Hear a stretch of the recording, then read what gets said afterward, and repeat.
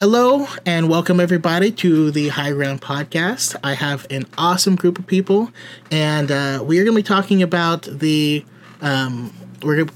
People versus George Lucas. I know we talked a little bit about that the other day, but this is going to be an in-depth discussion on that amazing documentary. So yes, we'll get into the nitty-gritty. Stay tuned right here on the High Ground Podcast.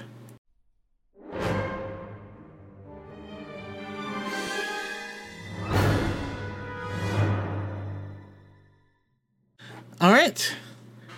Thank you guys so much for joining me. I am excited because, I've been meaning to watch this, that documentary with a group. We had a huge group of people, and I think it paints an interesting picture. It makes brings to mind some interesting conversation moving forward. But before that, let's get started by going around the room, and we'll have you guys introduce yourselves, where we can find you, as well as, let's see, imagine you're a co-pilot in Star Wars. You look over to your left, who's flying the ship? And why? All right, I know I'm throwing you guys a curveball here, but and I will start with Brooke. Well, hello. My name is Brooke, or B Dazzler on TikTok.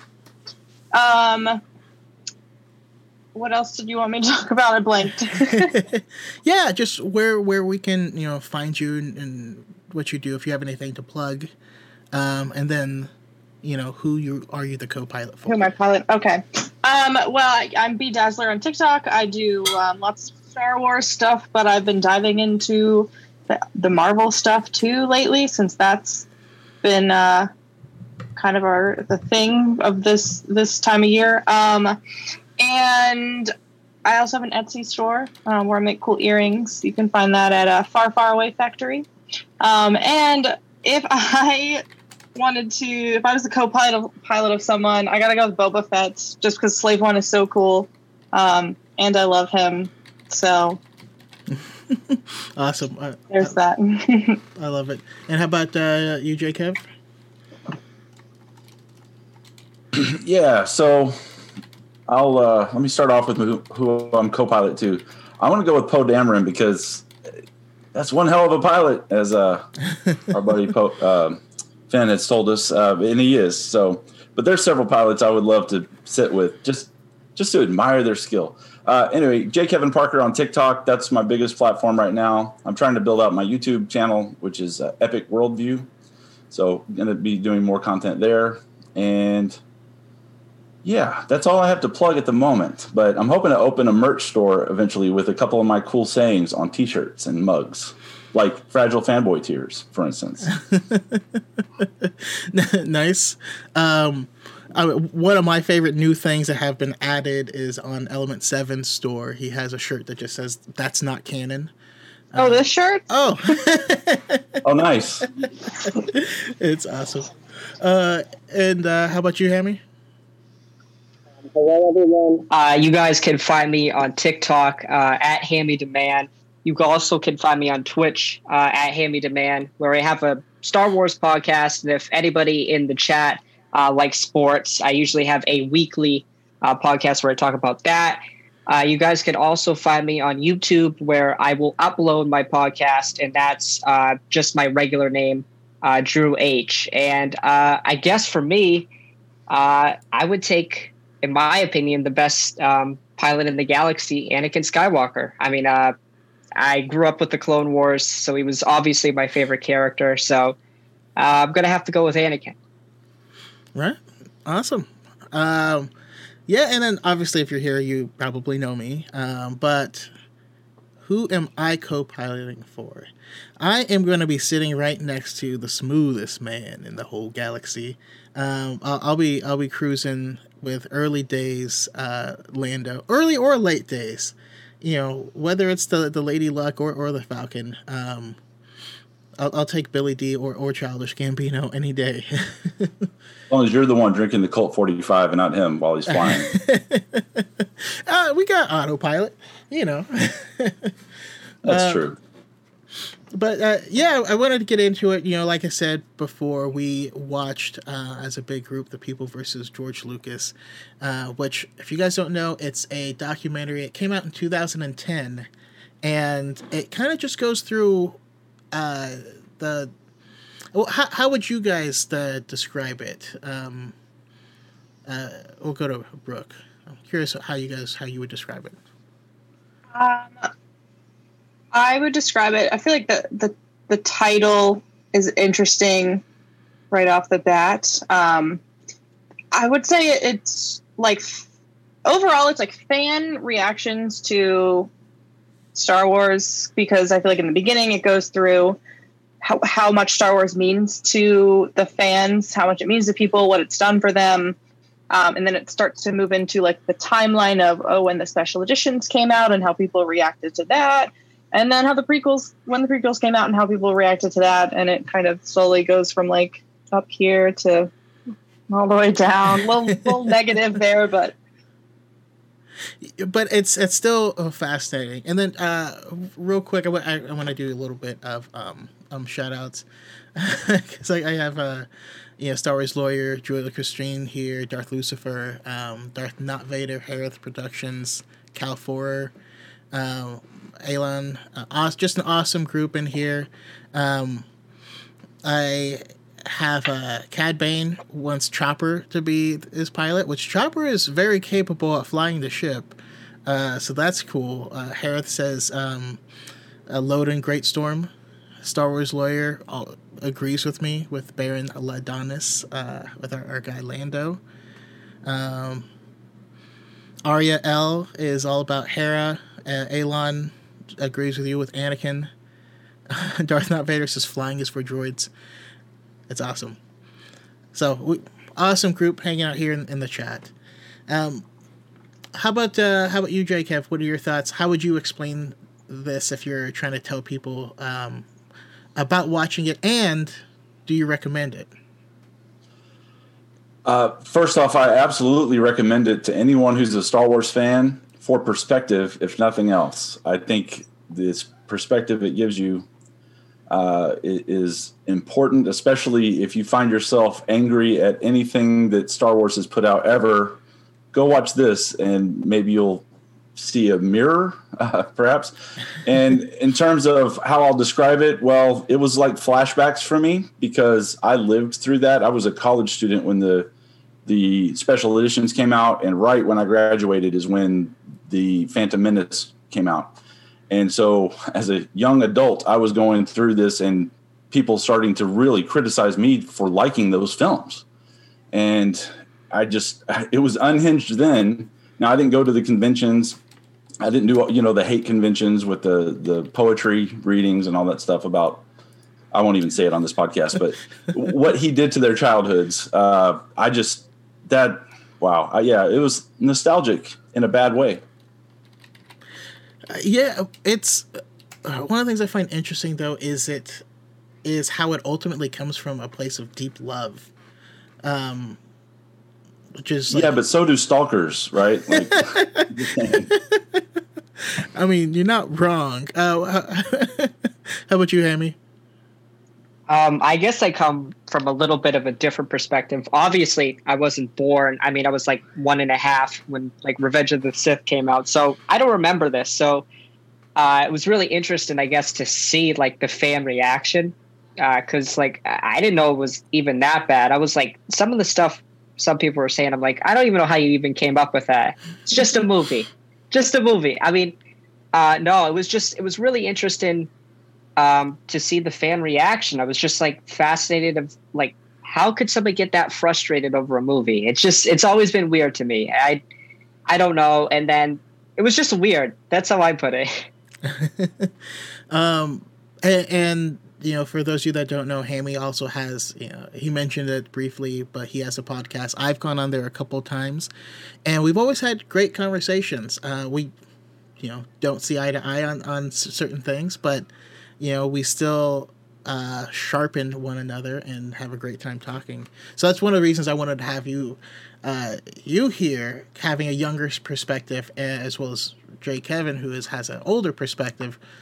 I'm just fascinated to see how these all interweave to each other, you know.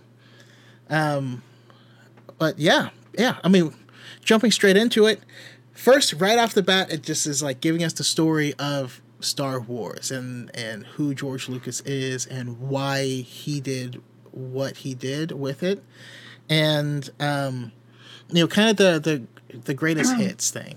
Very complimentary. Right when this jumps off, what comes out at you, J-Kev? I'll go to you first. Sorry, I missed part of that. What?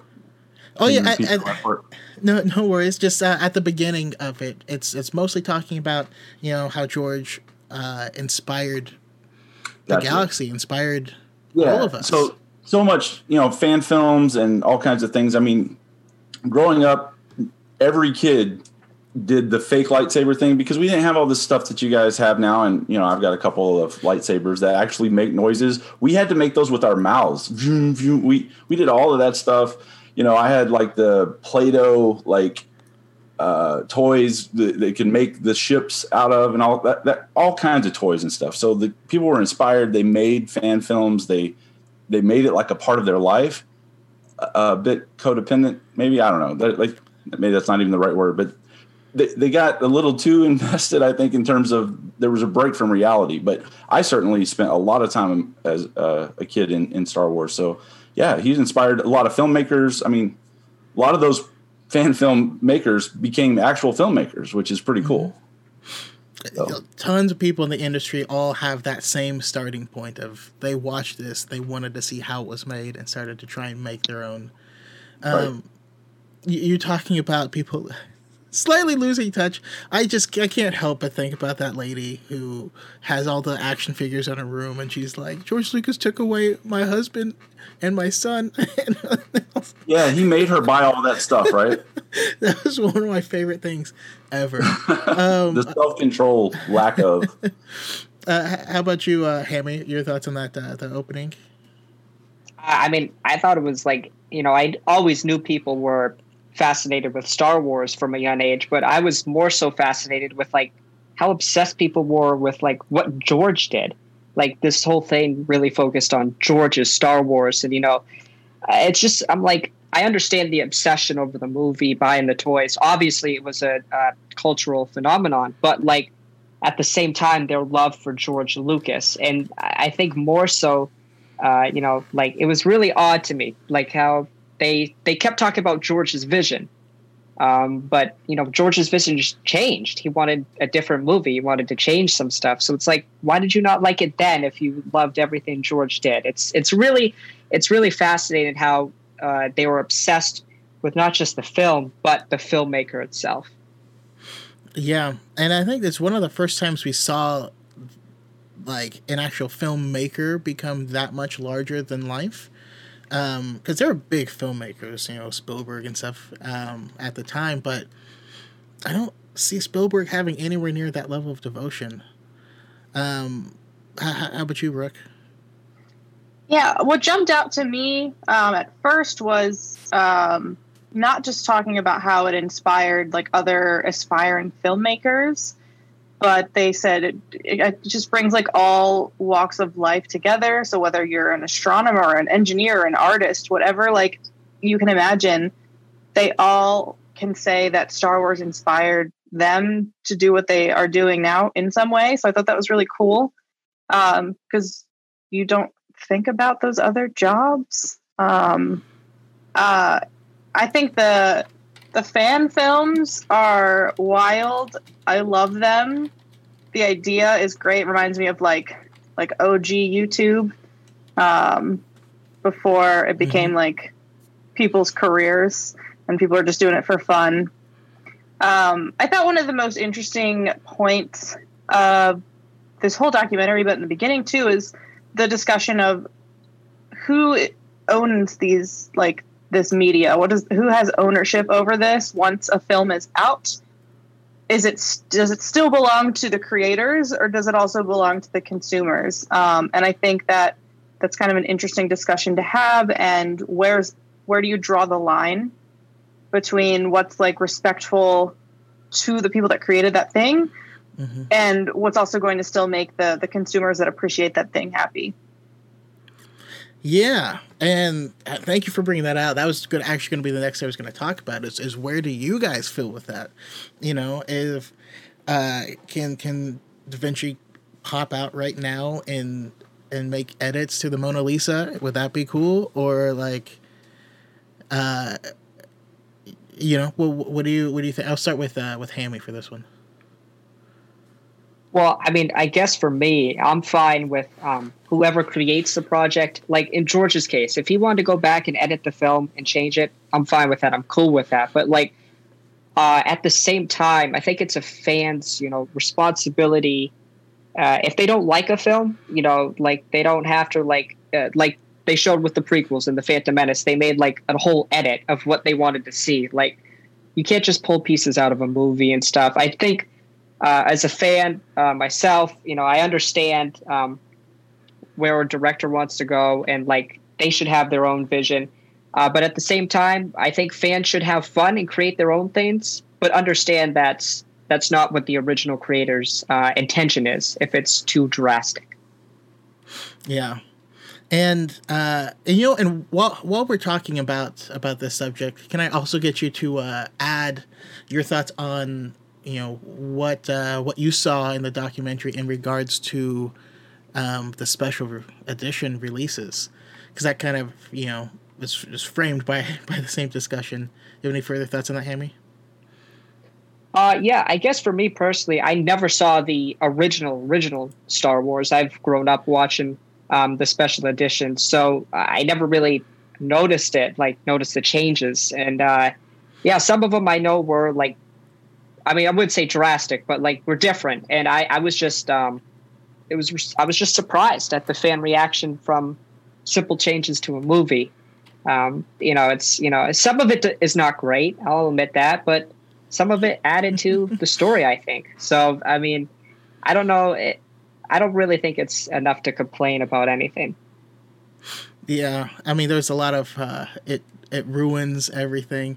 Although I feel like they did more good than harm personally. But Brooke, what are your thoughts? You know, who owns the art, and your thoughts on the special editions? I feel like it's such a hard question to like answer. Where do you draw the line? Because I think it's almost unfair to compare it to someone like Da Vinci coming back and changing something, because the Mona Lisa was not like always regarded, like Da Vinci was not always regarded as this like amazing painter until long after he was gone. Whereas we get more instant gratification with film, at least now, like with Star Wars, it was almost immediately, it became like a phenomenon. So George Lucas was still very much alive and is still very much alive. So I think it's tough to compare it to something like that. As far as the like special edition stuff and kind of tying it all in, I feel like obviously George is the original creator of everything, and I believe he has the right to do whatever he wants if he thinks that it's going to make the movie better because he didn't have the budget for it or they didn't have the technology to do what he wanted to do at that point. And I don't see a problem if it doesn't change the integrity of the film, if the story doesn't change. People were so mad about, in the beginning, they were like, oh, well, the 20th Century Fox logo was changed by like 20 frames. And like the original Star Wars thing that comes up, I'm like, why is that such a big deal to you? But because it does not change anything about the movie.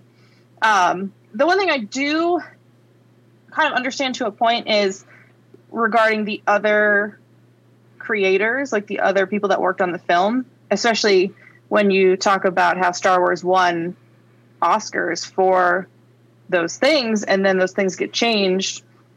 I do feel like it could be disrespectful to the other people that worked on the movie, because I was thinking about this earlier, comparing it to the last season of Game of Thrones, because it's not most people's favorite. I would never say that if you like it, that you're wrong. But then when you bring in like, oh, petitions to change it or refilm it, or same with Star Wars, petitions to change it back to how it was or get a new thing. That is also disrespectful to everyone that worked on those projects. So it can almost be a double-edged sword in a sense. Yeah. No, I can definitely see that, and because there are good changes, there are bad changes, and there are, some people like victory celebration, some people like yub nub. It's all about it's whatever floats your boat. How about you, Jake? Well, I happen to like both victory celebration and yub nub. I just wish I had the option to pick one, whichever one time I wanted to watch it. But I actually have a pretty cut and dry answer for this, again, because I was in that era when it was happening, and some of my best friends and I really diverged on this topic. And so I'll give a parallel to those that maybe aren't familiar with it. That was actually happening around the same time as the prequels, and that's the Matrix trilogy, which is actually my favorite film franchise, just barely above Star Wars and Marvel. The first Matrix came out, and everybody had their idea of exactly what that world was like. They had so many preconceived notions. And then 2 and 3 came out very soon after, and those were back to back, and then people hated them. They railed on them just like people did the prequels, just like people are now doing to the sequels. And they said it was all wrong. I'm like, you realize they're the creators of the first film, right? And it's their vision that they're now realizing in films 2 and 3. The Wachowskis did what they wanted to do, right? Like, how dare you? I mean, I didn't own it, so I didn't have like a personal stake in it. But, I've created things, and I don't want people necessarily messing it up. Maybe not to that level. But imagine if you're a Taylor Swift fan and you don't like some of the things that she does with her music. And you say, you thought you had trouble with your back catalog before. I own all your music, and I get to decide what you do with it. You can't change it. It's not yours anymore. I can't imagine telling that to a musician, to an artist. I just, as long as you have the original, like if you bought the tapes, if you bought the special, the laser discs or the DVDs, and you have those, guess what? He didn't reach into your house and change those. You still have them. So I never understood that backlash either. Like, it's just an updated version. You watch that one or you watch the one you like. I don't have the originals. I just wish I did. But most of the special edition stuff I also like. But Han shot first. All right, next. No, that was actually going to be my lightning round question of who shot first. So we see where you're on at, Jake. How about you, Hammy and Brooke? Who shot first? I guess I would say Han. 100%. So. I feel like I'm pretty indifferent. Like, it's fun to say, like, oh, Han shot first, but I don't know if it necessarily changes that much about his character either way, because he still shot and killed Greedo. So I don't know. It is what it is. No, I know how much of a hot button topic that was. Because I was young when this happened, but I remember that being the biggest thing. We got to see quite a bit of it. And how, oh man, this utterly ruins his character. Like, well, it doesn't ruin That's over it. the top, man. I mean, it's, if anything, it says more about Greedo missing from that short a distance. But McClunky. But yeah, I don't know. All right, so we heard lots and lots of things about the changes and stuff from the special editions. Some I like having Ian McDermott Emperor in there. Huge improvement. Yeah, over the woman, over the chimpanzee and the woman mixed together. Yeah. It was weird before, and the voice was weird. Also, shout out to Ian McDermott for getting cast in that role like super young and then aging up to the appropriate age to play Palpatine again. That's weird. Yeah, that doesn't normally happen. But there are also scenes where a big dinosaur just walks in front of the camera, and you're like, I don't see what this adds. But okay. I don't know. But, after that, everyone still has this deep love. And I'm not sure if Hammy will, but the hype surrounding the Phantom Menace, and when that first trailer dropped, of all the droids and stuff coming down over that foggy hill and all this stuff, that was hype. That was hype personified. We had so much excitement for the prequels, and everyone's just like super stoked. It's on the news nationally. People are going to the movie theater just to see the preview and then going home. Paying to see. Theater attendance shot up, what did you say, like 1,200%? Just for the trailer. So, and then they asked the question, well, what if it sucks? And then the documentary just kind of leaves that thought hanging out there. Now, I loved the prequels from the get-go. That's me. But I'll go to Hammy first. What'd you think of this part once the prequels came out? I mean, obviously, I was just being born when I think Attack of the Clones was coming out, so I didn't experience it in the theater myself, but I've always heard about the reaction to the prequel trilogy. It was really cool in this documentary how they showed it, how fans, it's so funny to me how high their expectations were, and I'm like, I couldn't imagine them like walking out of the movie theater after seeing The Phantom Menace. I mean, I like some parts of the movie, obviously, but to me personally, compared to the originals, it's kind of a downgrade, just in my opinion. But it was just really like fascinating to see their reactions. And some dudes were going like 13 or 14 times, like hoping one time it would hit, like one time it would be good for them. I'm like, like at some point you got to stop. Some point you got to, it's not going to be good after like 20 times. If you don't like it, the first two, not going to like it. So it was just really crazy to see how passionate fans were, and then the reaction afterwards.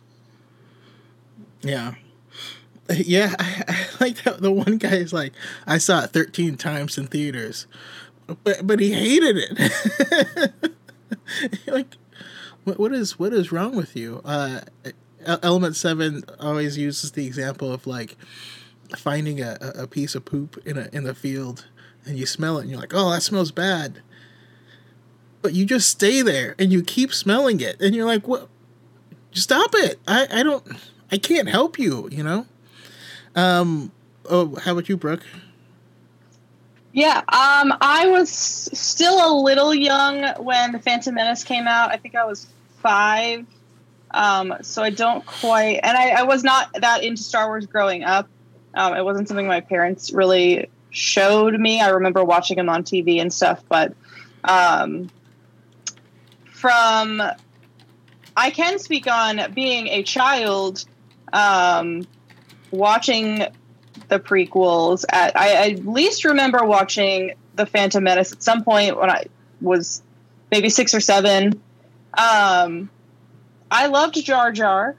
So when they got to kind of the conversation between like, who are these movies for? Are they for the aging audience, or are they for this next generation of kids? And what's fair for the fans for the movies? I thought it was a very interesting, like, stark difference between the kids that were like, we love Jar Jar, he's hilarious, and the adults that were like, this is like literally the worst thing, like he is the devil reincarnate.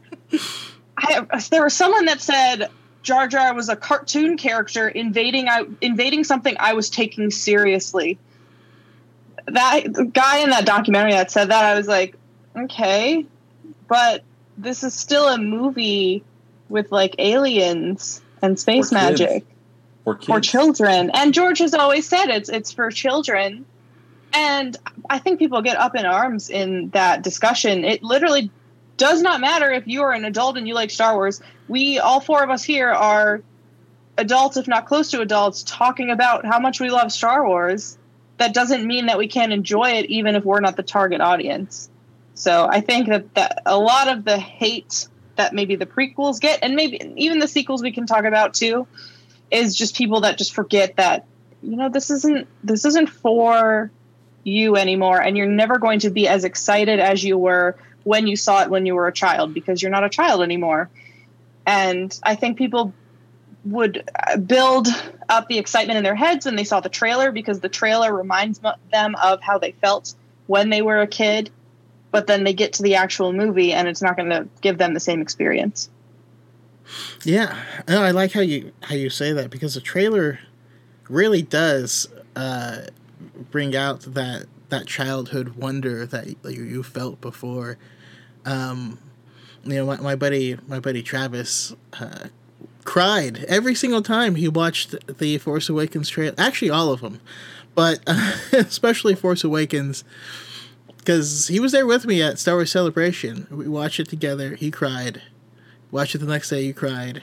We kept watching it like in line, waiting for things. He cried every single time. I was like, dude, you want some water or something? Like, I don't know. I thought he was gonna be dehydrated personally. How about you, Jacob?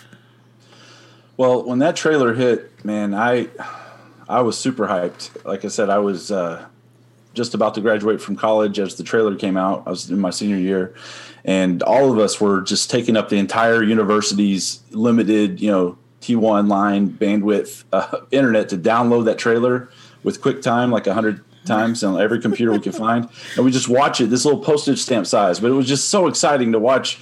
And as soon as you started talking about the trailer, I started getting chills again, because it was exciting. Now, I wasn't disappointed with it. And I wasn't disappointed with Jar Jar. Maybe I don't take it seriously enough like some of these true fans do. But I just thought Jar Jar was kind of funny. He was a comic relief. That's literally his purpose, or at least a big part of it. But when I started seeing these other people get really pressed about it, that's when, because I was a young adult, I had realized that, okay, a lot of us fell in love with Star Wars when we were kids, and we don't critically view that hardly ever. Most people don't ever look back at their childhood favorites and think, let me examine, the story structure and the, fight choreography and, just how well the writing was.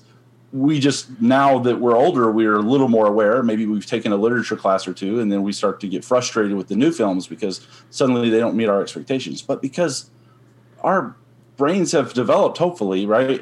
But for me, I started looking back at the original trilogy, and I thought, well, it's not perfect. And then that was it. And I've never not loved it. I just realized, hey, it's not perfect. I can move on. Some valid criticisms, but, Star Wars is Star Wars. It's always meant for kids. Relax about it. That's kind of my take on it. These adults that don't really grow up, they get so worked up. It's the same thing. Okay, Clone Wars versus Rebels. A lot of kids fell in love with the Clone Wars. Then they grew up, and then Rebels came out. Oh, it's not what I'm used to, so it sucks. It's actually not that different, but, a lot of the same people worked on both shows. A lot of the styles are similar, but it's just because you were a kid when the first one came out. A lot of people hated the Clone Wars when it came out. I took my kids to the movie in 2008 and have been a fan ever since. But people were mad about that then, who were already adults. I hated it when it first came out. But I didn't love it. I thought, okay, my kids love it because I saw the wonder on their faces. I had that advantage that I had young kids at the time. And I'm like, you know what? I'm not going to ruin it for them. And then so I relaxed about it. And then I've liked it ever since then. Yeah.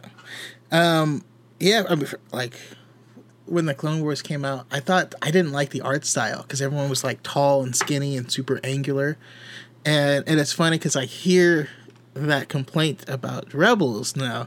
And as you watch this documentary, you just see it's the same exact criticisms, word for word, from each group. Mm-hmm. And it's just really humorous watching it move forward. One of the things that struck me is there was the person that Broke was talking about when he was like, Jar Jar is the least funny thing to have ever existed.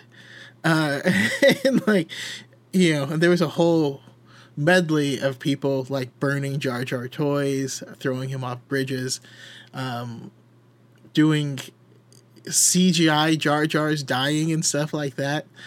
Like they do Rey right now, unfortunately, and Rose.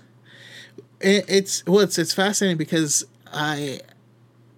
it was worse back then because the tools weren't available to easily do any of this stuff. You had to, if people who wanted,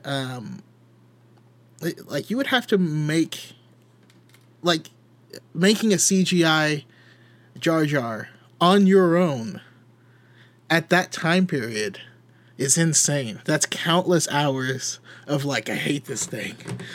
Oh, I'm gonna code this so good. Yeah. It reminds me of like when people get mad at their favorite athletes for leaving their team or whatever and then burning their jerseys.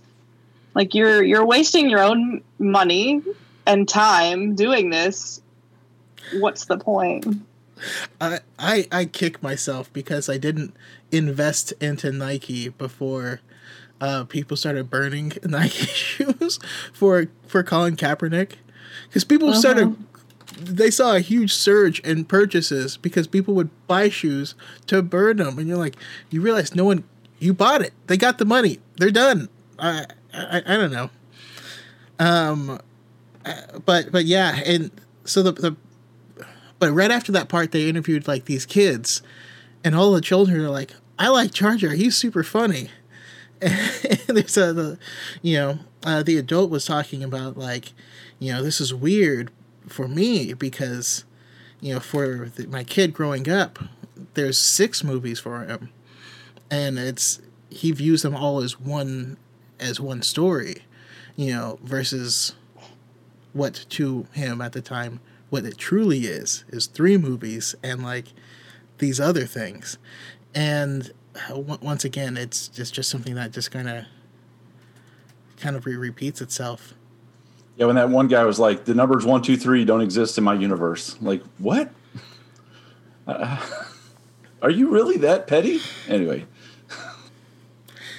Yeah, and we also got a bunch of different fan edits. I have to say, though, my favorite thing, though, is the people that split up the original Star Wars film into, what was it, like 20-second bites or something like that, and different people like acted out those parts and they made one big fan film.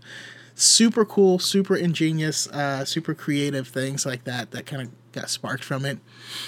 But then we also have people who, I made my version of the Phantom Menace. It was in like black and white, and they changed the aspect ratio to 4:3. And I was like, oh my god, this is 2010. They didn't know the Snyder Cut was happening. They're just I mean, what do you guys think about all the fan created projects? I guess I will go to I started with Hammy last time, so we'll start with Brooke. I think the fan films that are in support of that media is always cool. I loved that the guy who was helping organize it said there's like 400 something different clips, and they were all getting taken up by people who wanted to be a part of it. So I think stuff like that is cool. I even think like fun, like parodies are cool because Star Wars is campy, Star Wars is corny, and you got to make fun of it a little bit. Like not just like Spaceballs, but like the fan stuff that you make. You got to make fun of the stuff that you love a little bit, but not in a way that's completely disrespectful to the original source material. So people that are editing things the way that they think it should be, I'm like, okay, but where's your film credits? Where's your film degree? Like, what's your experience that determines what is good and what's not? And I think there's a line where it's just not fun, especially back before like social media and YouTube were huge. Like now people do that stuff for internet clout, for clicks and views. But back then they were just legitimately doing it because they hated it that much. Yeah, definitely. Your thoughts on it, Jacob? So my favorite projects were always the ones that just like extended it. So Troops is my absolute favorite of all those original parodies. It wasn't really a parody, but it was like what really happened at the Lars Ranch, and it was it had like the Mystery Science Theater 3000. I forget which droid name that was, but like the gumball machine, and the Jawas fighting and everything, and then they end up shooting Aunt Beru, and it's like something about their son Duke. It just that whole. I also downloaded that. It took up the whole university bandwidth for a while. But just that edit was incredible. I actually like the professional fan films, which are like not Family Guys so much, but like Robot Chicken and like even Phineas and Ferb and some of these I think are hilarious, but they're all homages to that as well. Even Spaceballs, the fact that George Lucas was around a lot for the filming of Spaceballs, and Industrial Light and Magic did a lot of the effects for Spaceballs. I thought was really cool. He thought it was fun and funny, right? Although he didn't let him sell merch, which was why that whole joke with yogurt about merchandising, which is even funnier. But but some of the there wasn't like YouTube back then. It was the early days of YouTube with the prequels. But like in my era, there wasn't anything like that. So you just like maybe had VHS tapes or whatever, people's fan edits, and they didn't get spread very widely. The internet's helped do that a lot. It's actually people have made individual careers out of their Star Wars edits. So that's interesting to me. It's something I actually would like to do more of. But to say I don't like it, so I'm going to go make a fan edit, this is the way it should have been, I think is pretty damn arrogant. Just my opinion. No, I can see that. Because there's one is a labor of love, and the other is I don't know what you. Well, like the memes, right? Like we can take any part of Star Wars and make funny memes out of it, and I think that's fine. Those are jokes, good times, but it's the attitude that comes with it, right? Like, is it out of anger and like you think you know more than the creator, or is it I'm just having fun with Jar Jar doing X, Y, or Z, or hello there memes or whatever it is, which I think are funny. Yeah. The fan project though, when they were doing Indiana Jones and the kids are like lighting themselves on fire and stuff in the basement. When they said gasoline instead of alcohol, I was legitimately concerned. I thought, is there going to be like a graphic content warning? Because that's not how that works. And it's in a basement. It's not properly. Right. I'm glad he survived. At least I hope he did. They're getting dragged behind a car. Those screams seem really real, though. Just saying. I was a bold kid. I was nothing like that. But how about you, Hammy? I guess for me personally, I love like the grainy fan films that are just filmed in the backyard, because it kind of reminds me of when I was even younger, and you would go outside, you'd have your toy lightsaber, and you'd play with your little cousin or you'd play with your friends. So I always like the more realistic ones, the ones in the backyards and stuff. So I've always been a big fan. But like what you guys were saying, I think it's the intent behind it. If you're making it out of love, that's awesome. But if you're making it out of hate, I just question like your life and I guess your lifestyles. So yeah, I love fan films. I'd love to see what people think, and they're making out of love, passion for a franchise. So it's always been really cool to see what people come up with, and they spend a lot of time on it, so they obviously really care. Yeah. I love Julie Christine's comment, the real prequels were the friends we made along the way. Which is funny because I've met all of you guys through our shared love of Star Wars. I've made so many lifelong friends. I don't know, it's fascinating. I think this is a really fascinating study. All right, so my next question for everyone is, as we're kind of going through this, and again, this was 2010. This film was made prior to, George Lucas selling. Actually, that's a better question to start with. After watching this film, what do you think about George Lucas selling the franchise? If there is any influence there, that's where I'll start with Jacob. Hell yeah, there was influence. Excuse me, but the guy was being bombarded all the time. A lot of the internet grew as a way to hate George Lucas, and like forums sprung up all over the place, and were just filled with these angry fanboys crying about how their childhood was ruined. I mean, there are corners of the internet I decided not to lurk in anymore because of that garbage. YouTube, for instance, there's a lot of time I didn't spend on certain channels of YouTube and even searches and whatnot because I'm like, I can't take this depressing fanboyism or whatever. I think George got frustrated. And in fact, you can hear it in his interviews when he actually brings up about, the fans will hate it, but I'm still going to make it my way. I mean, they get mad at him for saying that, but it's his stuff. We're living in his world in that sense. The guy was bullied so much, and all the stuff they're doing to Kathleen Kennedy now, I mean, yes, add to the fact that they try to throw on political agendas on her because she's a woman that they didn't throw on to George Lucas. But a lot of that hate was the same kind of hate that he got. And I know he had to really, give her some advice on, well, you probably just need to retire from public life forever and never come back outside, and they're going to hate you. Here's the company. Like, that's the way I imagine that conversation going. So, yeah, he just wanted to focus on family and not being, giving death threats and that kind of thing. So, and just as a follow-up, do you think that, how do I word it? Because George, was relentlessly pursuing his vision, right? Do you think he should have done that? Do you think he should have been taking advice from other people throughout each film, or taking public criticism throughout it? How do you think that works? If he had done that, then we wouldn't have any of what we have today. Like, it probably wouldn't have even made out the first film, or if it did, it wouldn't have gone to a sequel after, Star Wars in 1977, because he decided right then and there with Fox he was done taking any crap from anybody. He was going to do it his own way. And then we got that original trilogy, very much his vision, not all of it, not 100%, but very close to it as we got toward, to the teddy bears that everybody hated when I was a kid. And I love the Ewoks. And that's another thing. I'm still like, why did y'all have to make fun of me about the Ewoks? But no, Stormtroopers are better.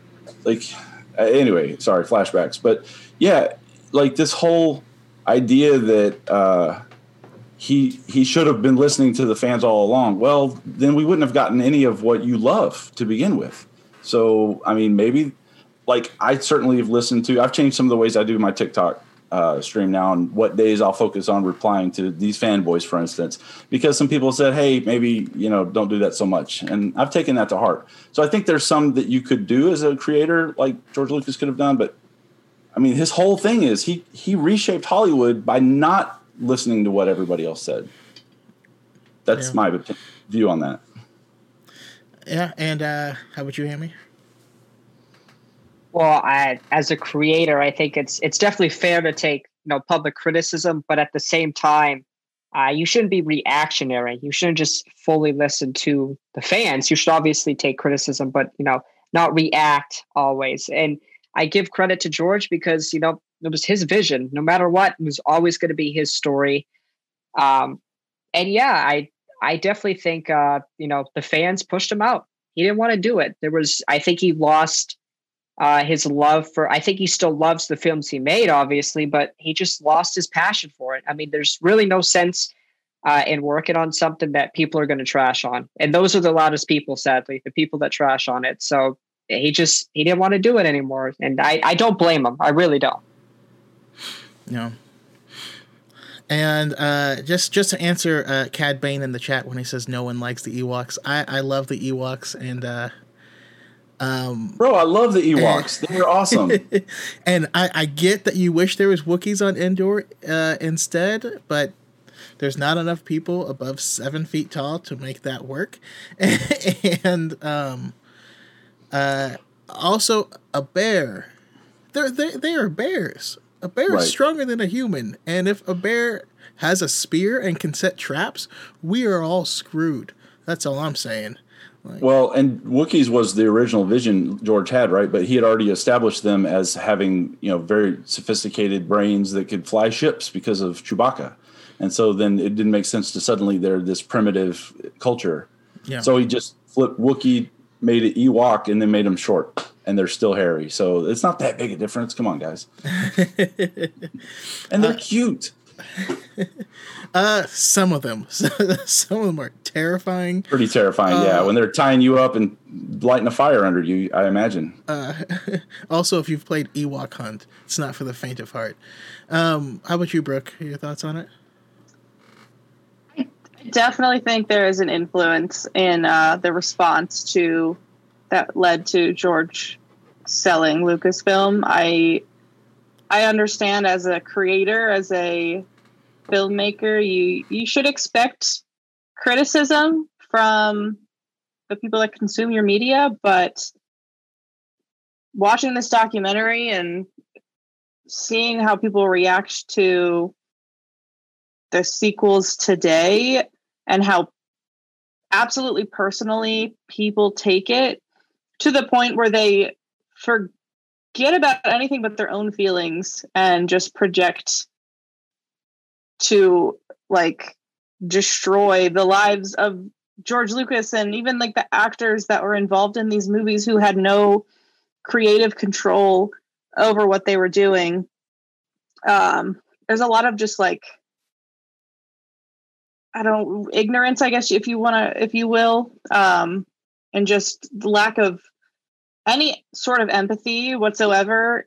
So I don't blame him at all for wanting to leave or retire or whatever. I think maybe part of it too was because of the explosion of Star Wars. He also probably felt like he couldn't move on from it, because even in the documentary he said it took over my entire life. I didn't want to become a businessman, but here I am now running a business that is almost solely Star Wars stuff.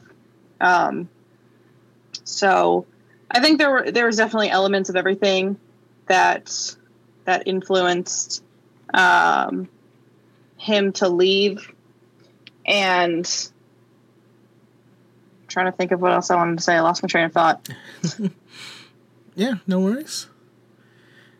I mean, now we do have an example of unfettered George brain. And it was brought up in the chat by Zblad. We have the holiday special. Curious your guys' thoughts on the holiday special. Hammy, have you seen it? Yeah, I have seen it. I always find George's comment where he says, "If I had the chance, I'd smash every single one." I've always found that so funny. Yeah, it's interesting. That's all I'll say. It's really interesting. Yeah, it's like George. I think George obviously hates that side of Star Wars, but yeah, that's my favorite George Lucas quote. If I had a chance, I'd smash them all. Brooke, holiday special? I have actually not seen it all the way through. I've only seen clips. And from what I've heard from people, it does sound absolutely ridiculous, but I also don't think it deserves the outrage that it gets, because it's literally just, it is what it is. I will say, going back to George, I like that he didn't want to be kind of controlled by like an overarching corporation. But I think that there could have been some sort of balance between having other creatives there that were kind of able to keep him in check, or whatever you want to call it, for the prequels. Because George is such a great visionary. He is a great storyteller.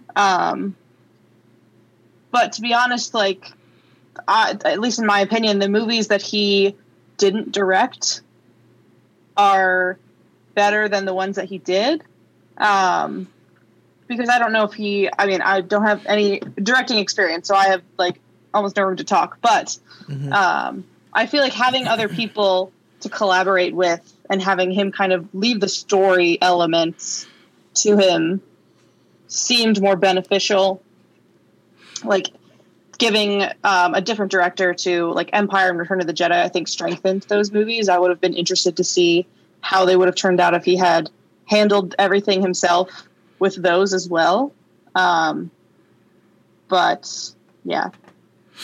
It's interesting that you put it that way because, like, even with the original trilogy, tonally, Empire Strikes Back is way, way different than the other films. And you know, but that was Lawrence Kasdan, and it was a very small, very personal film, which is what I love. So, yeah, there's definitely some leeway in having an unfettered vision, but I have Harathan in the chat saying, I may have gone too far in a few places, which George Lucas says while in the documentary for The Phantom Menace. California says, it's definitely a fever dream experience. Julia Christine, I thought the holiday special was a meme or made up inside joke for way too long. Brian with the beard says it was an instant classic, and Star Wars lawyer Chris says there is no holiday special in Ba Sing Se. I don't know if you guys watch Avatar, but and yeah, it's certainly wild. How about you, JCav? Do you remember seeing it? So I don't think I actually saw it as a kid. I think I would have remembered that. I've certainly seen it since. I don't know how I would have missed it. I mean, there might have been a football game on or something, but in terms of whether or not George Lucas even had a lot of say in it, I can't. Don't quote me on this, but last I heard, or what I thought I saw in a documentary, was that was the studio pushing that because they didn't want to wait 3 years for the next thing to come out because suddenly they saw all the money from Star Wars, and so they're like, "Hey, let's put this thing out on TV. It'll be great. We'll sell more toys and." We'll get B. Arthur to sing one of the best parts, by the way, actually. So, one more round, friends. That's right. I could do without the Wookiee VR porn, but, then there's the rest of it that was, the animation was good. I mean, we got Boba Fett out of it. That's where they started selling those toys. And, yeah, so I'm glad it's not canon. Let's put it that way. I'm really glad it's not canon, but it's part of it's culture. Like, it happened. It's a pop culture phenomenon in that sense, and people couldn't get enough Star Wars already. So, yeah, I mean, I like what Brooks said about the directors, though, and I think it's hilarious in a sad way that people gripe about how the sequels had 2 directors, and that's why they're bad. Like, bruh, the originals had 3 directors, and it was amazing, but people didn't think so at the time because they were so tonally different. I remember even as a kid, Empire Strikes Back freaked me out a bit. It was a long time before I saw that as a really good film because Yoda freaked me out. It ended on a bad note. It was like, this is not how these movies are supposed to end. This is a guy lost his arm and, found out that was his dad and boom, da-da-da-da-da-da-da. And that's not how that's supposed to go. That freaked me out as a young guy. And then the scene where Yoda goes, or when Luke goes, I'm not afraid. And he goes, you will be. As a little kid, I was like, oh, dude, no. And my parents bought me a Yoda shampoo bottle, and so I had to stare at that thing in the bathtub as a kid. I want out, Mom. Sorry, nightmares. But yeah, it was scary. But the prequels, when he directed them by himself, that was one of the big, I think, valid criticisms of the prequels was that he wrote it and he directed it and he did everything himself because he didn't want anybody to have any say in it. But you also didn't have Carrie Fisher and Harrison Ford and others pushing back and rewriting the dialogue for him because all the actors then were like, oh, this is George Lucas. We'll just do whatever he says. And it nearly ruined Natalie Portman's career. She's been on record of saying that because of the way people reacted to the films. It certainly ruined a few of the male actors' careers, like young Jake Lloyd and Ahmed Best and others, even poor Anakin Skywalker himself. I'm glad he's coming back. I'm glad we're getting Hayden back in this Kenobi series coming up. But it just, maybe if he had some creative collaboration, it might not have been so bad. I don't know. But people are going to hate Star Wars. Every time there's new Star Wars, people hate it. Damn it. It doesn't matter what he does or what Kathleen does or what J.J. Abrams does. People are going to hate it. Some people. Yeah. No, I'm going to love it.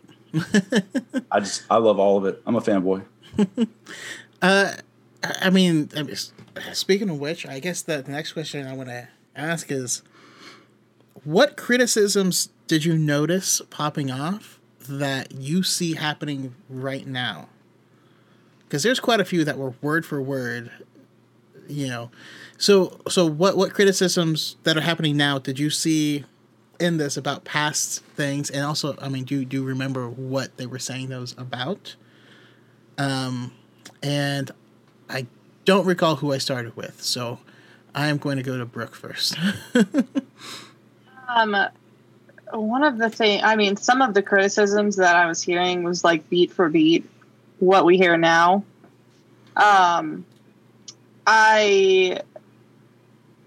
one that got me watching was when they brought up the midichlorians, because I know a lot of people did not like that at all, but hearing that someone was like, oh, these movies are ruining what we knew about the Force. I feel like we've heard that about the sequels as well. It's just like the way that the rhetoric is exactly the same is mind-blowing. I'm like, are these the same people, or are these parents teaching it to their kids and then those kids are saying the same things? It's just wild how some of it is like word for word the same. Yeah, definitely. How about you, Jacob? It's bad writing. I heard that a lot. That's said of both trilogies. It's XYZ Force power ruins the Force, ruins lore. The Force sprint, for instance, in the Phantom Menace that we never saw again, which I'm like, bro, that would have been really handy when you were trying to save your master from Maul. I'm just saying, but no, I'm just gonna regular sprint this one. But that's okay. It didn't bother me because the story needed them to do the things that they did, and I get that. But the people who criticize both, like so many of the criticisms, like Jar Jar's the worst character ever, Rey's the worst character ever. I'm like, okay, but there's a little more to it than that. Rey wasn't just a side character for comic relief either. So, there was, these certain battles that didn't work. The choreography was terrible. I heard that the choreography was terrible of the prequels, and now I'm hearing the same thing about the sequels by people who defend to the death every move of the choreography of the prequel trilogy. Like, so it's just interesting to me to see that kind of switch from people. Of course, it's a new generation that's come up, and their parents were the ones that hated the prequels, and now they're the ones that hate the sequels. So it's just almost every criticism I've heard, I've said, Disney only cares about making money with toys. Well, guess what? Kurtz. He's the producer, right? Kurtz left the original trilogy after Empire because he said, well, George Lucas cares more about toy sales than he does about story in 1980. So if you think that's not fair of George Lucas, how is it fair of Disney? Or vice versa. Like, if you're going to make this criticism, the sequels lost money. Like, by the time they made the third film, it lost a lot of money compared to the first film. All three trilogies had that phenomenon. People got bored by the third movie. If you look at it, not even counting for inflation, just numbers. If you look at the box office, it's significantly lower, Return of the Jedi from the first Star Wars. I'm not talking about all the re-releases. I'm talking about the initial release. Revenge of the Sith was significantly lower than The Phantom Menace. The same thing happened with the sequel. So how is that a valid criticism? Anyway, sorry, I get worked up about this stuff. No. I've been hearing it for decades. It really frames why I just kind of laugh about certain things that I hear of, like, I mean, it's just objectively a bad film. Like that's what they. You're saying the same thing. How those words work. I was laughing out loud. Of course, I had to have my microphone muted because Hammy was calling out things that they were going to say. Of like, when are they going to say this? I'm like, oh boy, they're about to. Hammy, your thoughts on it? I guess the one they didn't touch on it a lot, but the criticisms of young Anakin. I mean, it's very beat for beat what they did for Rey. Now it's really just fascinating how it's almost like a trend in the Star Wars community when there's a new main character to just hate on him and just compare him to Luke Skywalker. Now, Luke's one of my favorite characters, and it's hard to kind of play up to that, but like you don't have to compare him to Luke. They're their own character. They serve the purpose in their own story, and I guess, it's just been really interesting to hear, your guys' perspectives, because I didn't grow up, I watched the prequels as a kid, but I didn't grow up with the hate. And now I'm starting to see like, younger people are like falling in the same trap as these fans did in the past. And it's just, it's really fascinating how like, it's never going to stop. It's probably never going to stop, but I guess we try to do damage control, and the less people who do it, the better. And the more people who are aware of it, that the healthier the fandom can be, in my opinion. And that's the whole reason I try to bring this stuff up, because honestly, I feel for the very first time ever, it's possible to break the cycle. I honestly feel that could happen now. My thought process is that for a lot of people, this is a foundational block.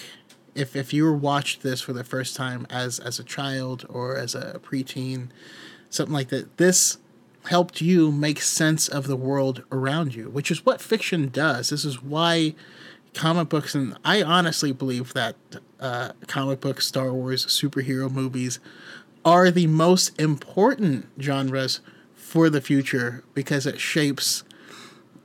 helps shape the morality of young people today in a way that's almost religious. And the reason that we're unable to fully criticize the stuff that grew up with is because that became a foundational block, and we're building on top of that block. And if you move this block, if you play Jenga, like we don't look at this block, like don't. And but right now we are in a unique position where we can potentially get enough Star Wars content that, rather than the only new content we get be made for the next generation, we can get stuff that's made for us, some that's made for them, some that's made for the following generation.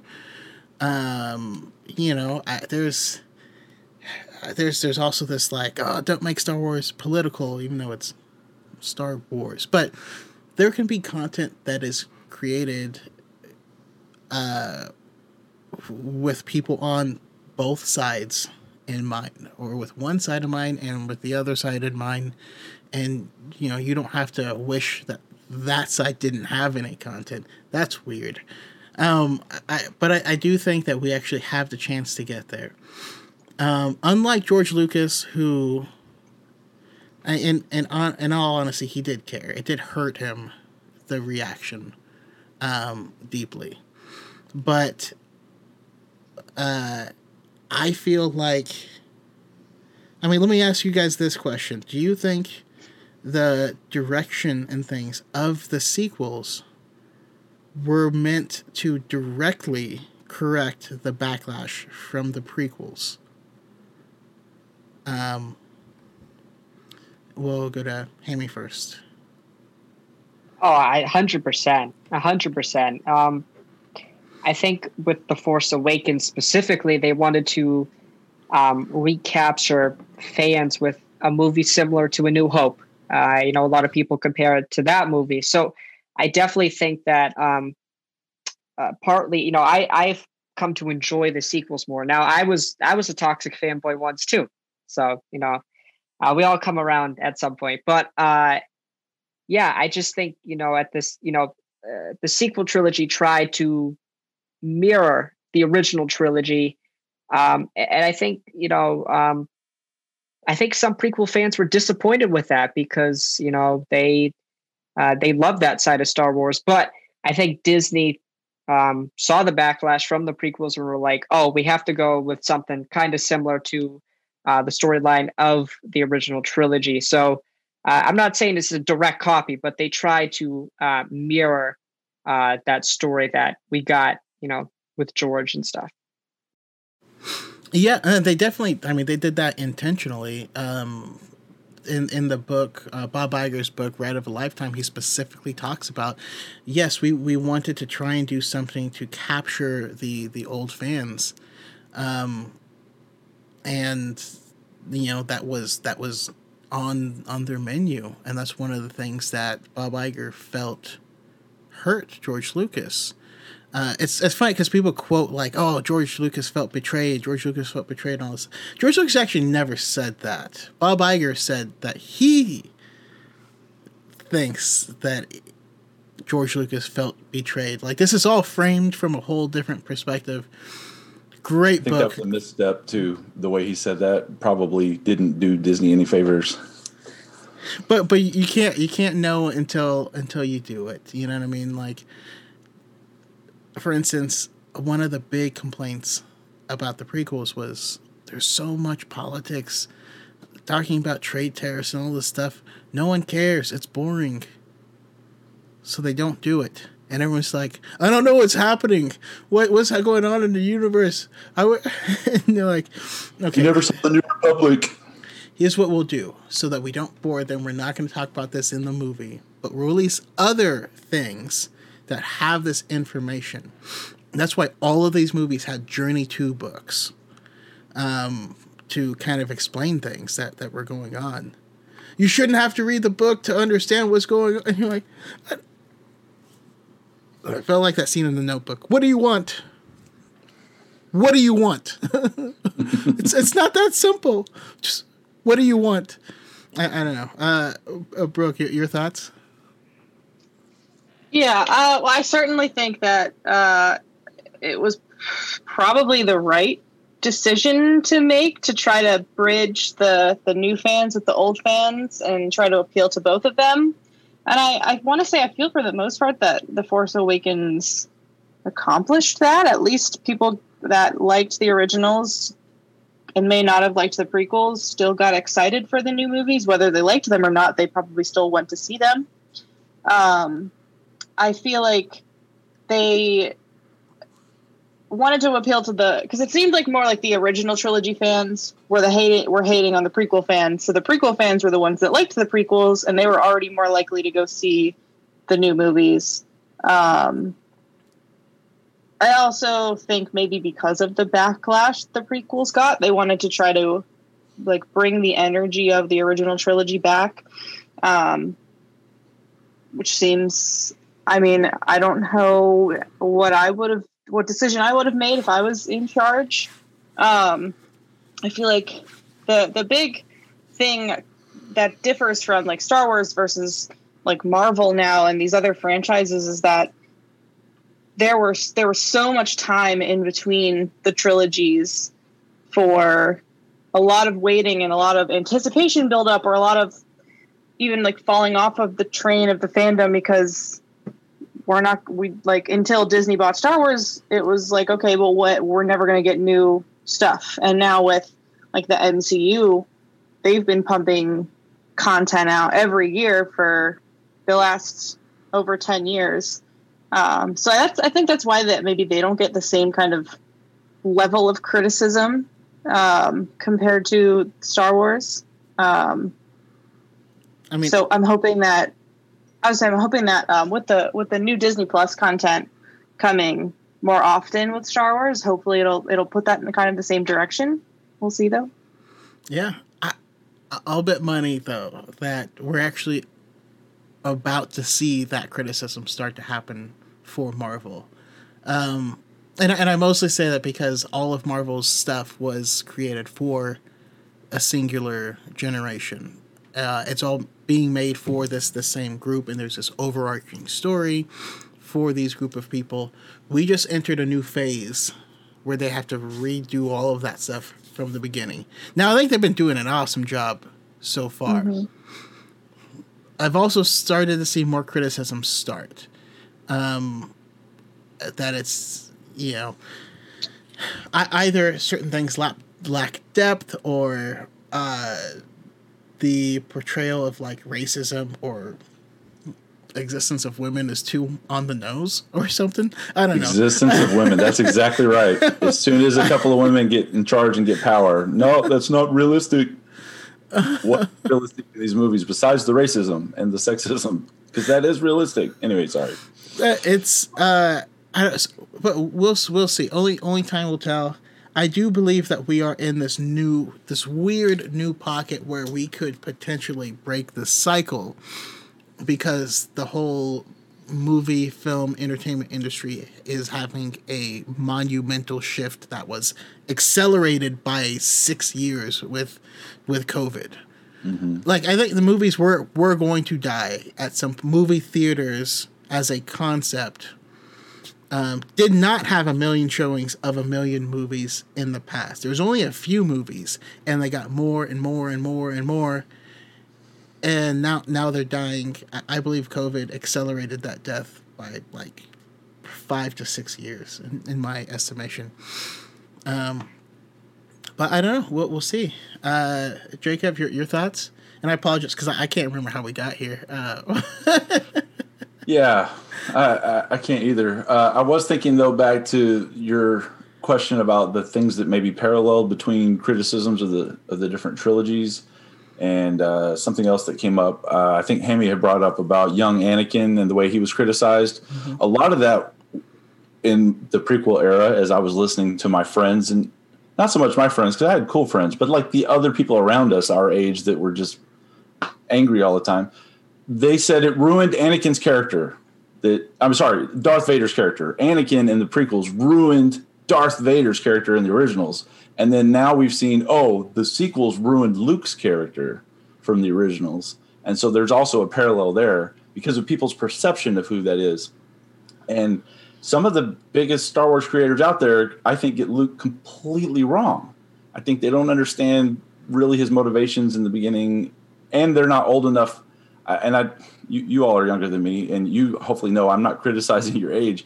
Having lived longer, though, I see more of Luke's perspective than I could have at 18 or 20 years old. So don't hear that as a criticism. I would like to be 10 years younger physically, but the whole thing is that people change over time, and you're right. There was a huge gap between the trilogies. A lot of stuff happened. And this other one, we shouldn't have to read books. Literally from the beginning, Star Wars has had books. And that was the only way that people knew things like Sith and Palpatine and Ewok and Wicket. Like these are things or T-16 Skyhopper having the same controls as an X-Wing. They always use that to say, well, that's why Luke could fly, but Rey can't. Well, it was in a book. Well, guess what? So was the stuff about Luke and why he could fly the thing, because the controls were the same. They didn't say that in the movie. It wasn't even close to addressed in the movie. These are the things that frustrate me when I hear these criticisms, and I'm like, I'm not trying to tell you to like the sequels or the prequels or any of it. Just step back for a second, take a deep breath, and get some freaking perspective. That's all I want people to do. Just think about it a little bit. It's easy to use the information that you have and forget where you got it. It's very, very easy. I see it all the freaking time. And then Dunning-Kruger sets in, right? Like this idea that, well, I know all this stuff because it's simple to me, but that doesn't make sense, so it can't be good. So, like, I don't relate to Rey's character, for instance. So it must be written badly. It's bad. Sorry, I'm gonna keep doing my little quotes, but I'll say that for my TikToks. It just frustrates me to no end, because I have lived more life than a lot of these kids who don't. They could have. There are a lot of 17-year-olds that have lived a ton of life and can just run circles around me in terms of interpretation. It's not about age. It's just about perspective. If they could open their eyes a little bit, look at the world around them, they have an opportunity to learn some perspective. Like I've mentioned today to some folks about the Marvel show that we're watching, Falcon and the Winter Soldier, and the whole thing with the racism. If you don't recognize it as a problem and you think it's forced, then maybe look outside your little community. This is an opportunity. Marvel's handing you, and Star Wars does this with politics and other things all the time. Like, they're handing you this story that's entertaining, that gives you some perspective that you've never had before. And now there are people on TikTok. You have social media, people talking about their relation to that perspective, whether it's, finally seeing female characters that are heroes, finally seeing people of color that are heroes, and so on. Listen to them. You have an opportunity. So, like, my kids, definitely, they go on there and they listen, they hear me they don't have a lot of these same issues because I've purposefully exposed them to some of these ideas. And it's not, the world doesn't revolve around you. Like that one, I know we're not on a Marvel podcast, but like the Ancient One, when she says to Stephen Strange, it's not about you. That quote, I think, could solve a lot of problems with every fandom out there if people just got that message. And no, you're dead not right. Only about you. I mean, it is partly about us, but it's not only about us. No, you're dead right. And also, next time I do a Marvel one, I'll definitely have you on as well. But that's one of the reasons why I really wanted to have you on this conversation, because, I mean, you remember all this stuff happening, better than myself. Also, I low-key wanted to encourage you to get this documentary because I know you can cut certain bits and pieces and make some awesome content from it. Hopefully I've been meaning to do that, so I appreciate the nudge. I really should have all this time, so it's coming. But there's this kind of weird thought that I see everywhere where we've set up these patterns, we've recognized what we believe to be a pattern from this to this to this, and then we get new information, and this new information breaks our pattern. It's one of two possibilities. Either this is wrong, or maybe what we thought was the pattern is incorrect. We need to be able to hold both of those possibilities in our mind at the same time and truly examine them. Maybe what I thought was a thing isn't true here. Jacob, you have something? Yeah, so this is an epistemological problem. I know that's a big, $40,000 word, but the idea of how we view knowledge and how we view this information, what you said, I've done a couple of TikToks back months ago about this, and I should start doing it again. Like the dots that look like it could be circles, or it could be stars, or it could be all these different things. But when you get new bits of information, does that inform your picture? Or maybe it's a three-dimensional picture and you're living in flatland and it's a sphere that's coming in, right? So there's, like when people say that Rey's character has no depth, it's flat. No, you're flat and it's not. Like you just can't see it because of your perspective. If you expand your perspective a little bit, you might be able to see more depth. Yeah. There's definitely some more of those TikToks that are coming too, because epistemology is one of my big subjects that I love. I studied some in college. That's a branch of philosophy. For those that you don't know, it's about the theory of knowledge and so on. So, and I'm going to have to take a moment and say, damn it, because I was expecting Plato's allegory of the cave from you. But that's definitely part of it. Like being able to see more clearly now. You're right. I was kind of alluding to that, so I'm glad that you brought it up. Are you tied up and seeing just shadows dancing on a wall versus I can now go out in the real world, but now your eyes are hurting because you've never really used them before, to use Morpheus's words. So that's why I love The Matrix so much, man. Yeah. There's so much of that philosophy in The Matrix. I get chills thinking about it. I love thinking about thinking, which is weird, but yeah. No, it's not weird. I mean, it is, but I appreciate it. But I mean, obviously, yeah, this isn't a Marvel show, but in episode 2 of Falcon and Winter Soldier, when the cop car pulls up on Falcon and Bucky, and I kept seeing people like, oh, this feels forced, like, oh, that wouldn't happen. That's happened to me several times. I've walked from my own house to my own car, and I've had cops on adjacent streets slam on their brakes, reverse up that street, turn in, flash their lights, no siren, turn on their lights, make a U-turn behind my car. And I'm like... I'm sorry that happens. Sam's reaction is perfect, where you're just like... you're not even mad, you're just irritated because this is just... always been how it is. You're just like, oh. And he was already worked up from the discussion that they were having that got their attention in the first place.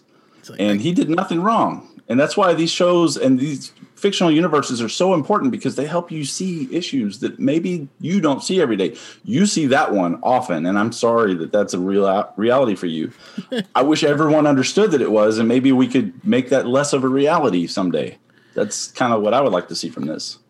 So I spent a lot of time in, I guess not Southern Oregon, Middle Oregon, like Canby, Oregon City, that type of stuff. I literally moved out of the state of Oregon because of how often I was harassed by the police. That's why I left the state.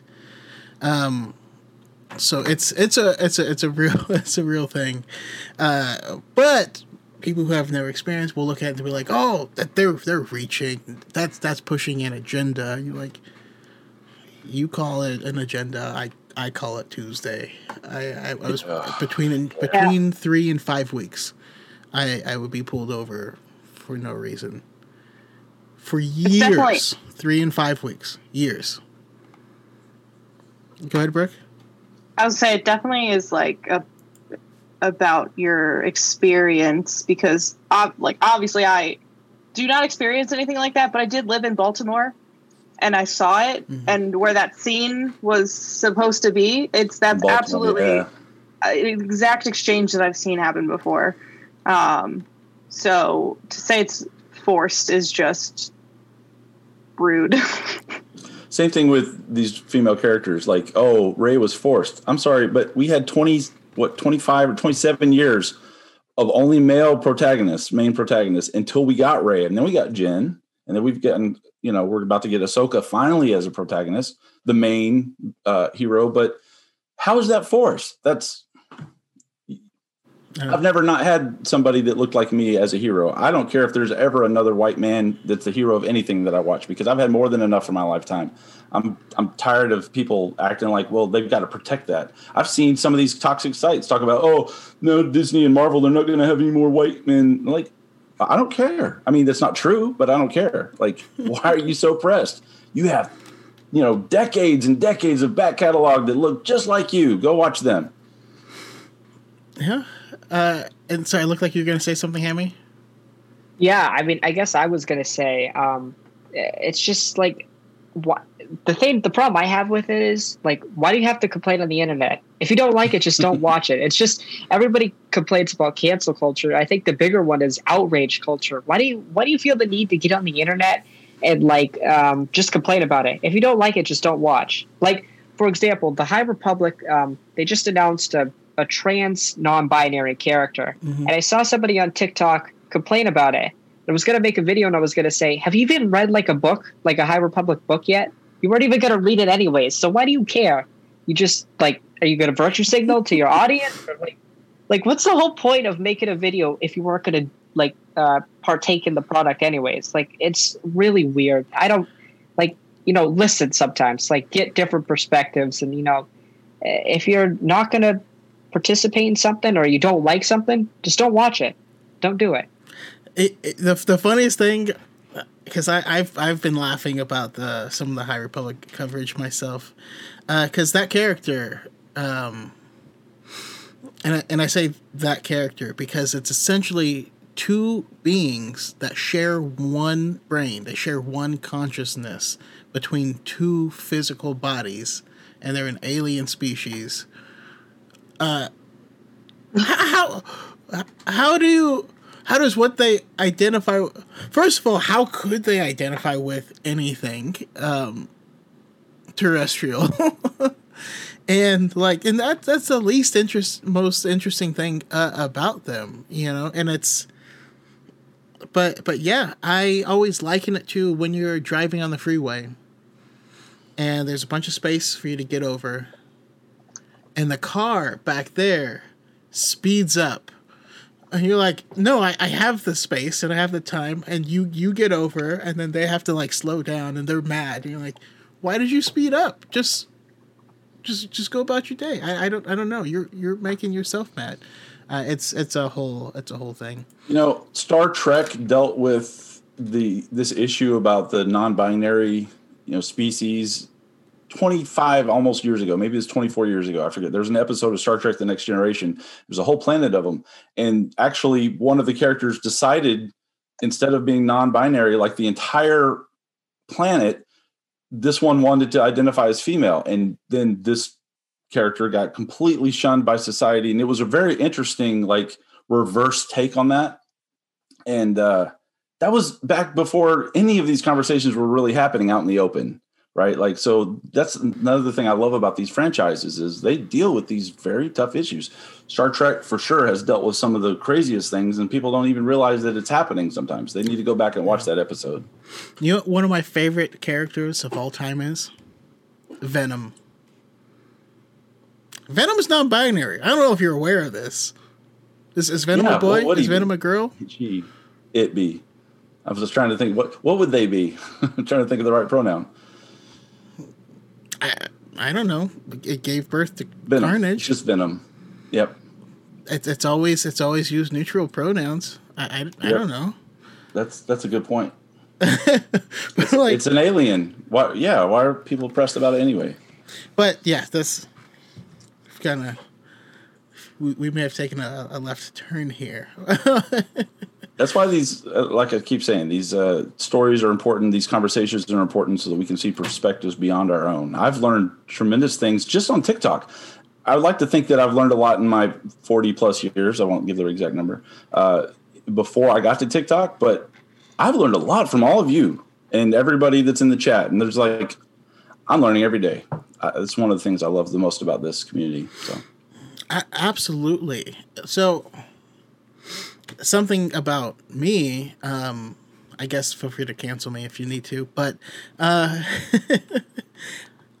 didn't know I didn't realize that female fans loved Star Wars as deeply as I did. And it was because I hadn't run into it. I didn't know any.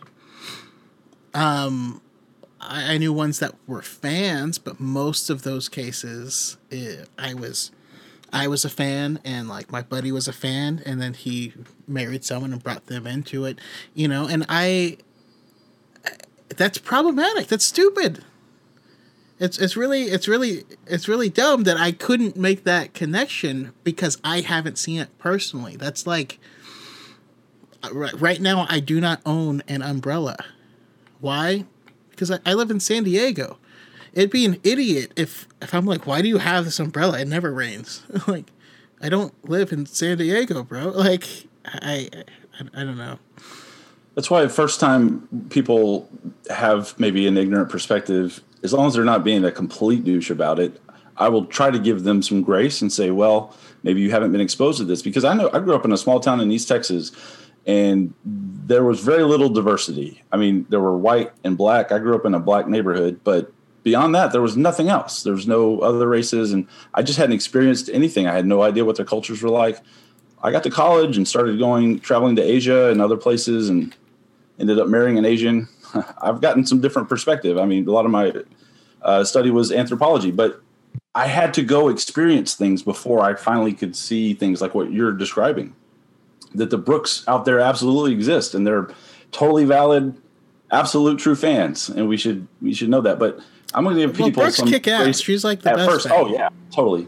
But once you get exposed to that on social media and you still refuse to accept it, then I'm probably going to kick you in the teeth a little bit, virtually. Yeah, I hope me saying any of that stuff didn't make you uncomfortable. But also, did you make the, is that a Mjolnir on one ear and a cap shield on the other? It is, yeah. I just noticed that they didn't match. It's awesome. Nice. Far, Far Away Factory. I'll check it out. No, so going forward though, what do you think we can do? Because obviously there's a cycle that keeps repeating. Everyone loved the first Star Wars film, right? Which is funny because it wasn't original, and George was certain that he was going to have to get the rights to Howl's Moving Castle. Not Howl's Moving Castle. What the hell am I talking about? To Flying Fortress. Moving Castle, Flying Fortress. You can see how my brain... I apologize. Because it wasn't a truly original idea. But he took the spin on this genre that no one's ever seen before. Right?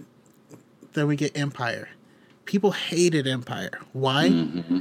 Because they brought a stupid puppet in and had to act with a human. What kind of garbage is this? Like, this isn't what I signed up for.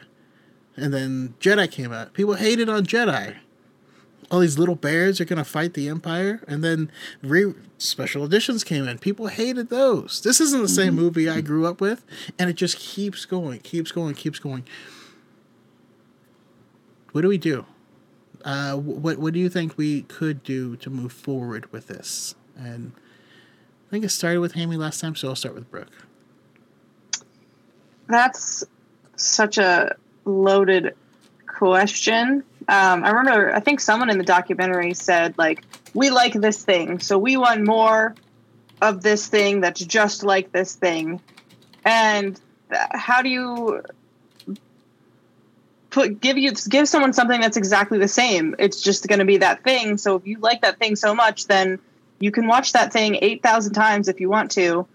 But eventually, to keep other people interested, it's going to have to change a bit.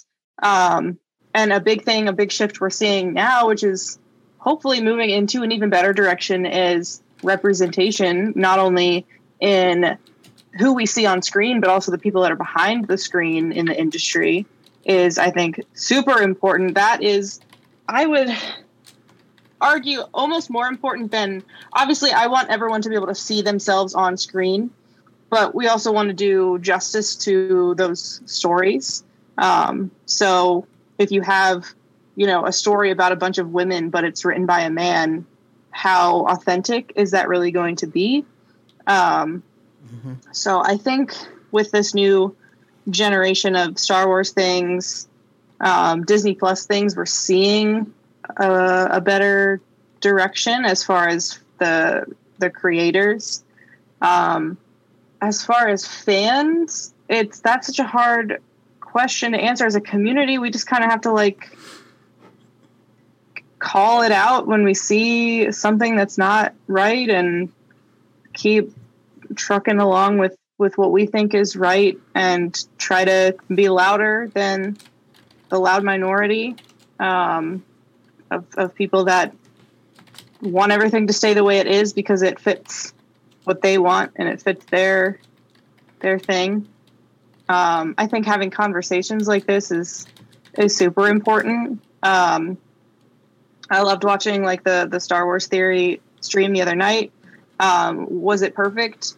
No. Were there a lot of issues that I had with it still? Yes, but baby steps, I guess. The fact that they're even willing to have conversations like that, I think, is incredibly important to get a wider perspective, because someone like that, yes, has 3 million followers, but those 3 million followers all follow him because they like what he says, and they might take what he says as gospel, and they might not understand other perspectives because they're not looking for those other perspectives. So as creators with platforms, to be able to be willing to listen and also elevate voices of other people is super important, and being more open-minded as fans is important too. And then also for everyone here and everyone in the chat, because I 100% agree with that. I try to make it very, very clear on my posts when I'm sharing something from canon or if I'm sharing something from my own personal experience. I even put up a label that says opinion sometimes. So I try very hard to make that distinction because I don't want people to take my word as gospel. But if I'm ever slipping, please keep me honest. Let me know. Call me out, and don't be a dick about it. but yeah, I would hate to share bad information. That's just not what I want to do. Jacob, your thoughts? So we are at a crossroads, I think. I mean, I guess we're always at a crossroads, aren't we? But when the internet and Harmony are. Sorry. When the internet was still pretty new is when the prequels were coming out, and everybody, like I said, a lot of sites sprung up and chats and whatever just to hate on the prequels and to hate on George Lucas. And now we've got YouTube where it has become a literal business to hate on Disney. and these guys make money off of just this narrative. A lot of it, some people's opinions, some of it's just fake news. Like, I won't even give them a platform on here and name them, but there are some channels that are just garbage, and people parrot that stuff. However, when I make content, when you make content, and others that call it out, and we're trying not to be dicks about it, although maybe I don't try too hard sometimes, but it's I have fun with people. But there's this democratic, platform where we can go out and make content too, and if people like it and they want to hear it, then they're going to boost us, and maybe we can finally do a counterbalance to all that disinformation and just bring positivity, exactly like what you're trying to do here, and with all the stuff that you do. So I very much appreciate that. I feel like today I had somebody comment, and I really appreciate what they said. They're very well meaning, but they said, I wish you would just ignore all the hate comments. I do ignore like 99% of them. I'm very selective of the few that I pick. And now I only try to do it 1 or 2 days a week, because I did realize it was getting a little bit like, Kevin's just taking another guy to task behind the woodshed again. I don't want to be that, negative guy all the time. But at the same time, I have more people than I care to, name and admit for their own privacy, come to me daily and say, I used to be like this, and finally I heard you, or I heard, Element 7 or Darth Chaco or somebody, give this positive perspective, and suddenly I'm not that way anymore, and I appreciate you and I appreciate them, and that makes me excited about what I'm doing. It just makes me want to go bigger and do way more. So that's why I'm looking to expand my YouTube channel and actually get some content out there that can be a counterbalance in the force to all the garbage that's out there. I think maybe help a generation that the ones that actually have a brain and will look to say, okay, is it just this person or these people that I hear all the time, the negativity, or maybe there's another perspective? I should look at that and do something else with it. So I think there's a big opportunity right there. Absolutely. I agree. And Hammy, your thoughts? I guess for me personally on my channel, I mostly do like opinion pieces, I guess, or like theories and stuff like that. So for me, as a younger person, I think, I understand the younger person's perspective more, especially since most people my age, maybe even myself included, are ignorant sometimes. And I can admit that. And I try my best personally to call it out, but at the same time, be understanding, because, I once was that type of person, I guess. But at the same time, I know that they can change, and I know what not to say, because I know if I make a response video to something that's toxic, they may just want that. They may, that's what they want. They want me to get frustrated. But if I come at them calmly, respectfully, and I try to offer them a chance to have a conversation, like I've always advocated for, longer form discussion. I think it's, TikTok's a great platform, but you only have a minute.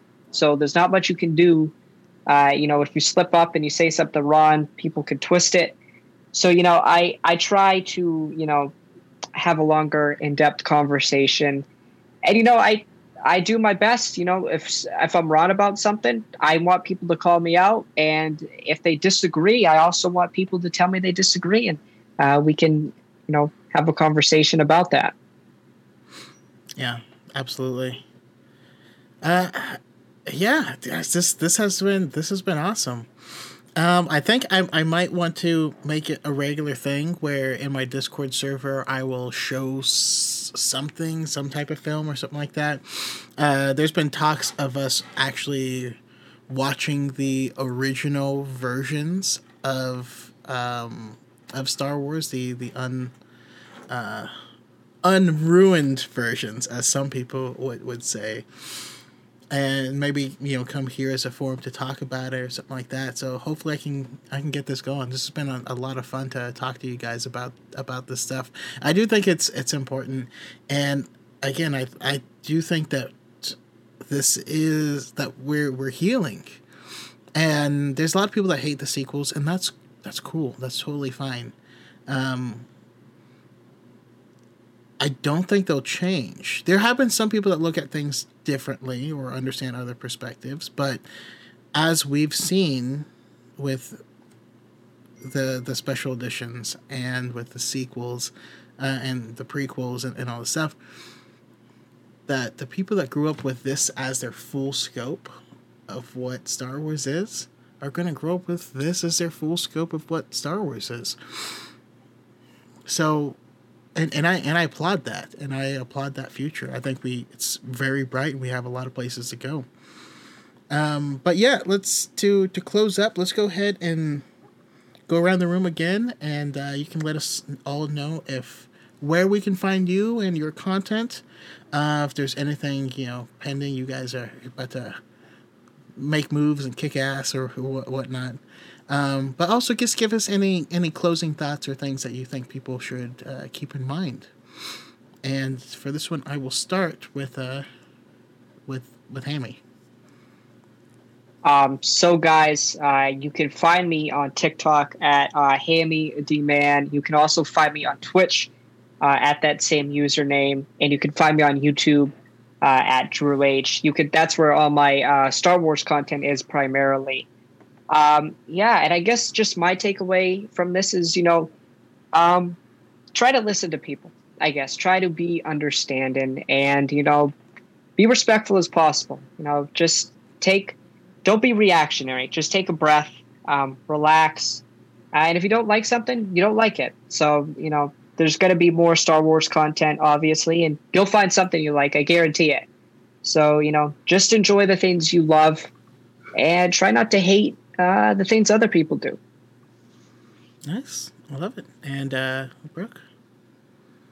Yeah. Well, closing thoughts, I guess. If you are a creator of any sort, no matter how small your platform is, you have the ability to be influential to someone else. Because I don't have a very large platform by any means, but I have had other girls and women come to me and tell me that I've inspired them to start talking about Star Wars or talking about the things that they're passionate about. And that makes me feel awesome. Because as much as I can, my comments, I can sometimes be a comment punching bag for people that don't agree with my opinions.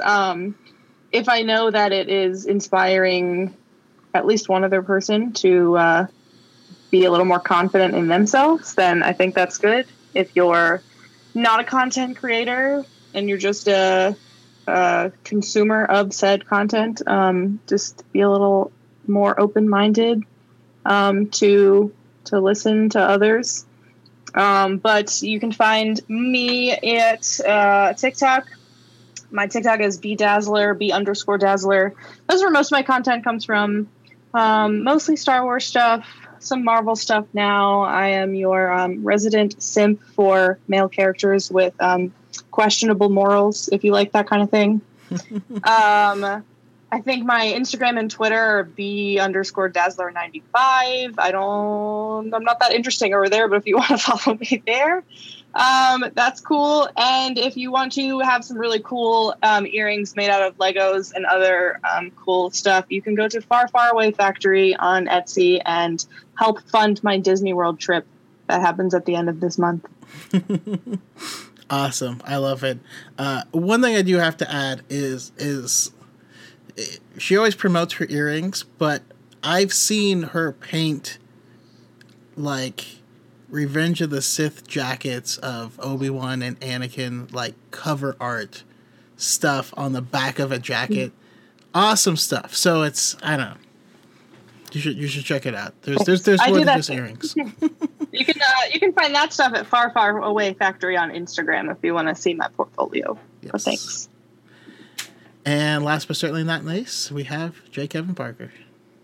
Yes, this is amazing. I appreciate these conversations. To be a part of them is just really inspiring to me. And to hear people say, I've had people say the same thing to me, Brooke, where it's like, I didn't feel like I could say anything. I could even share my opinion, but and they'll name a lot of people, but we're all helping them to feel bold enough to actually do it.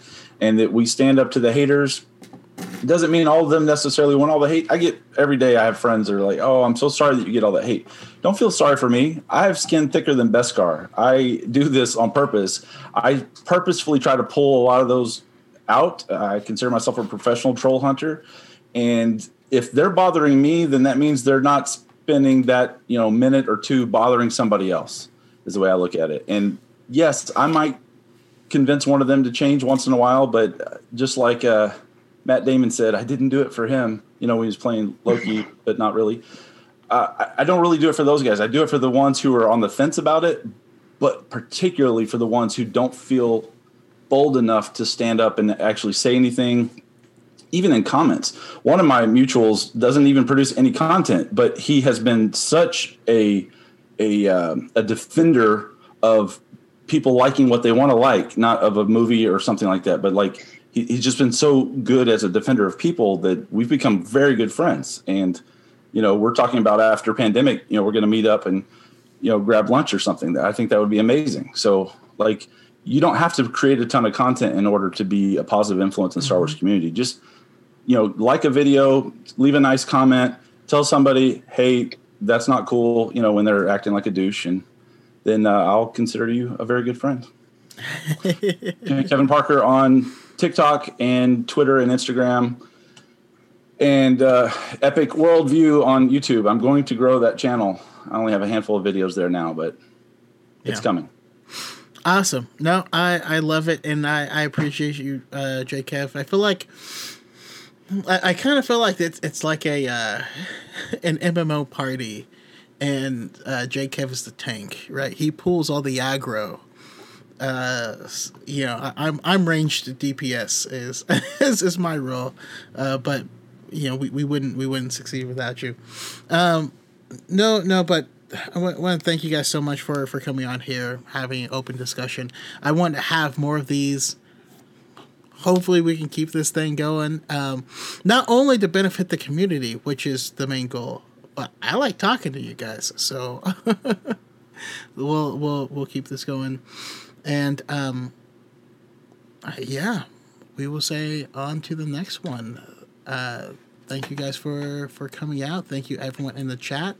Let's actually do some more chat shout outs before taking off. I want to, because I'm appreciative to everyone that's here. We have Tom Watts is here, Flame Runner, Sokka, the Avatar guy, which is expanded. It was just Sokka before. It was just Sokka last time. Jon Snow's here, Cal4, for Julie Christine, X-Core Gamer Skills.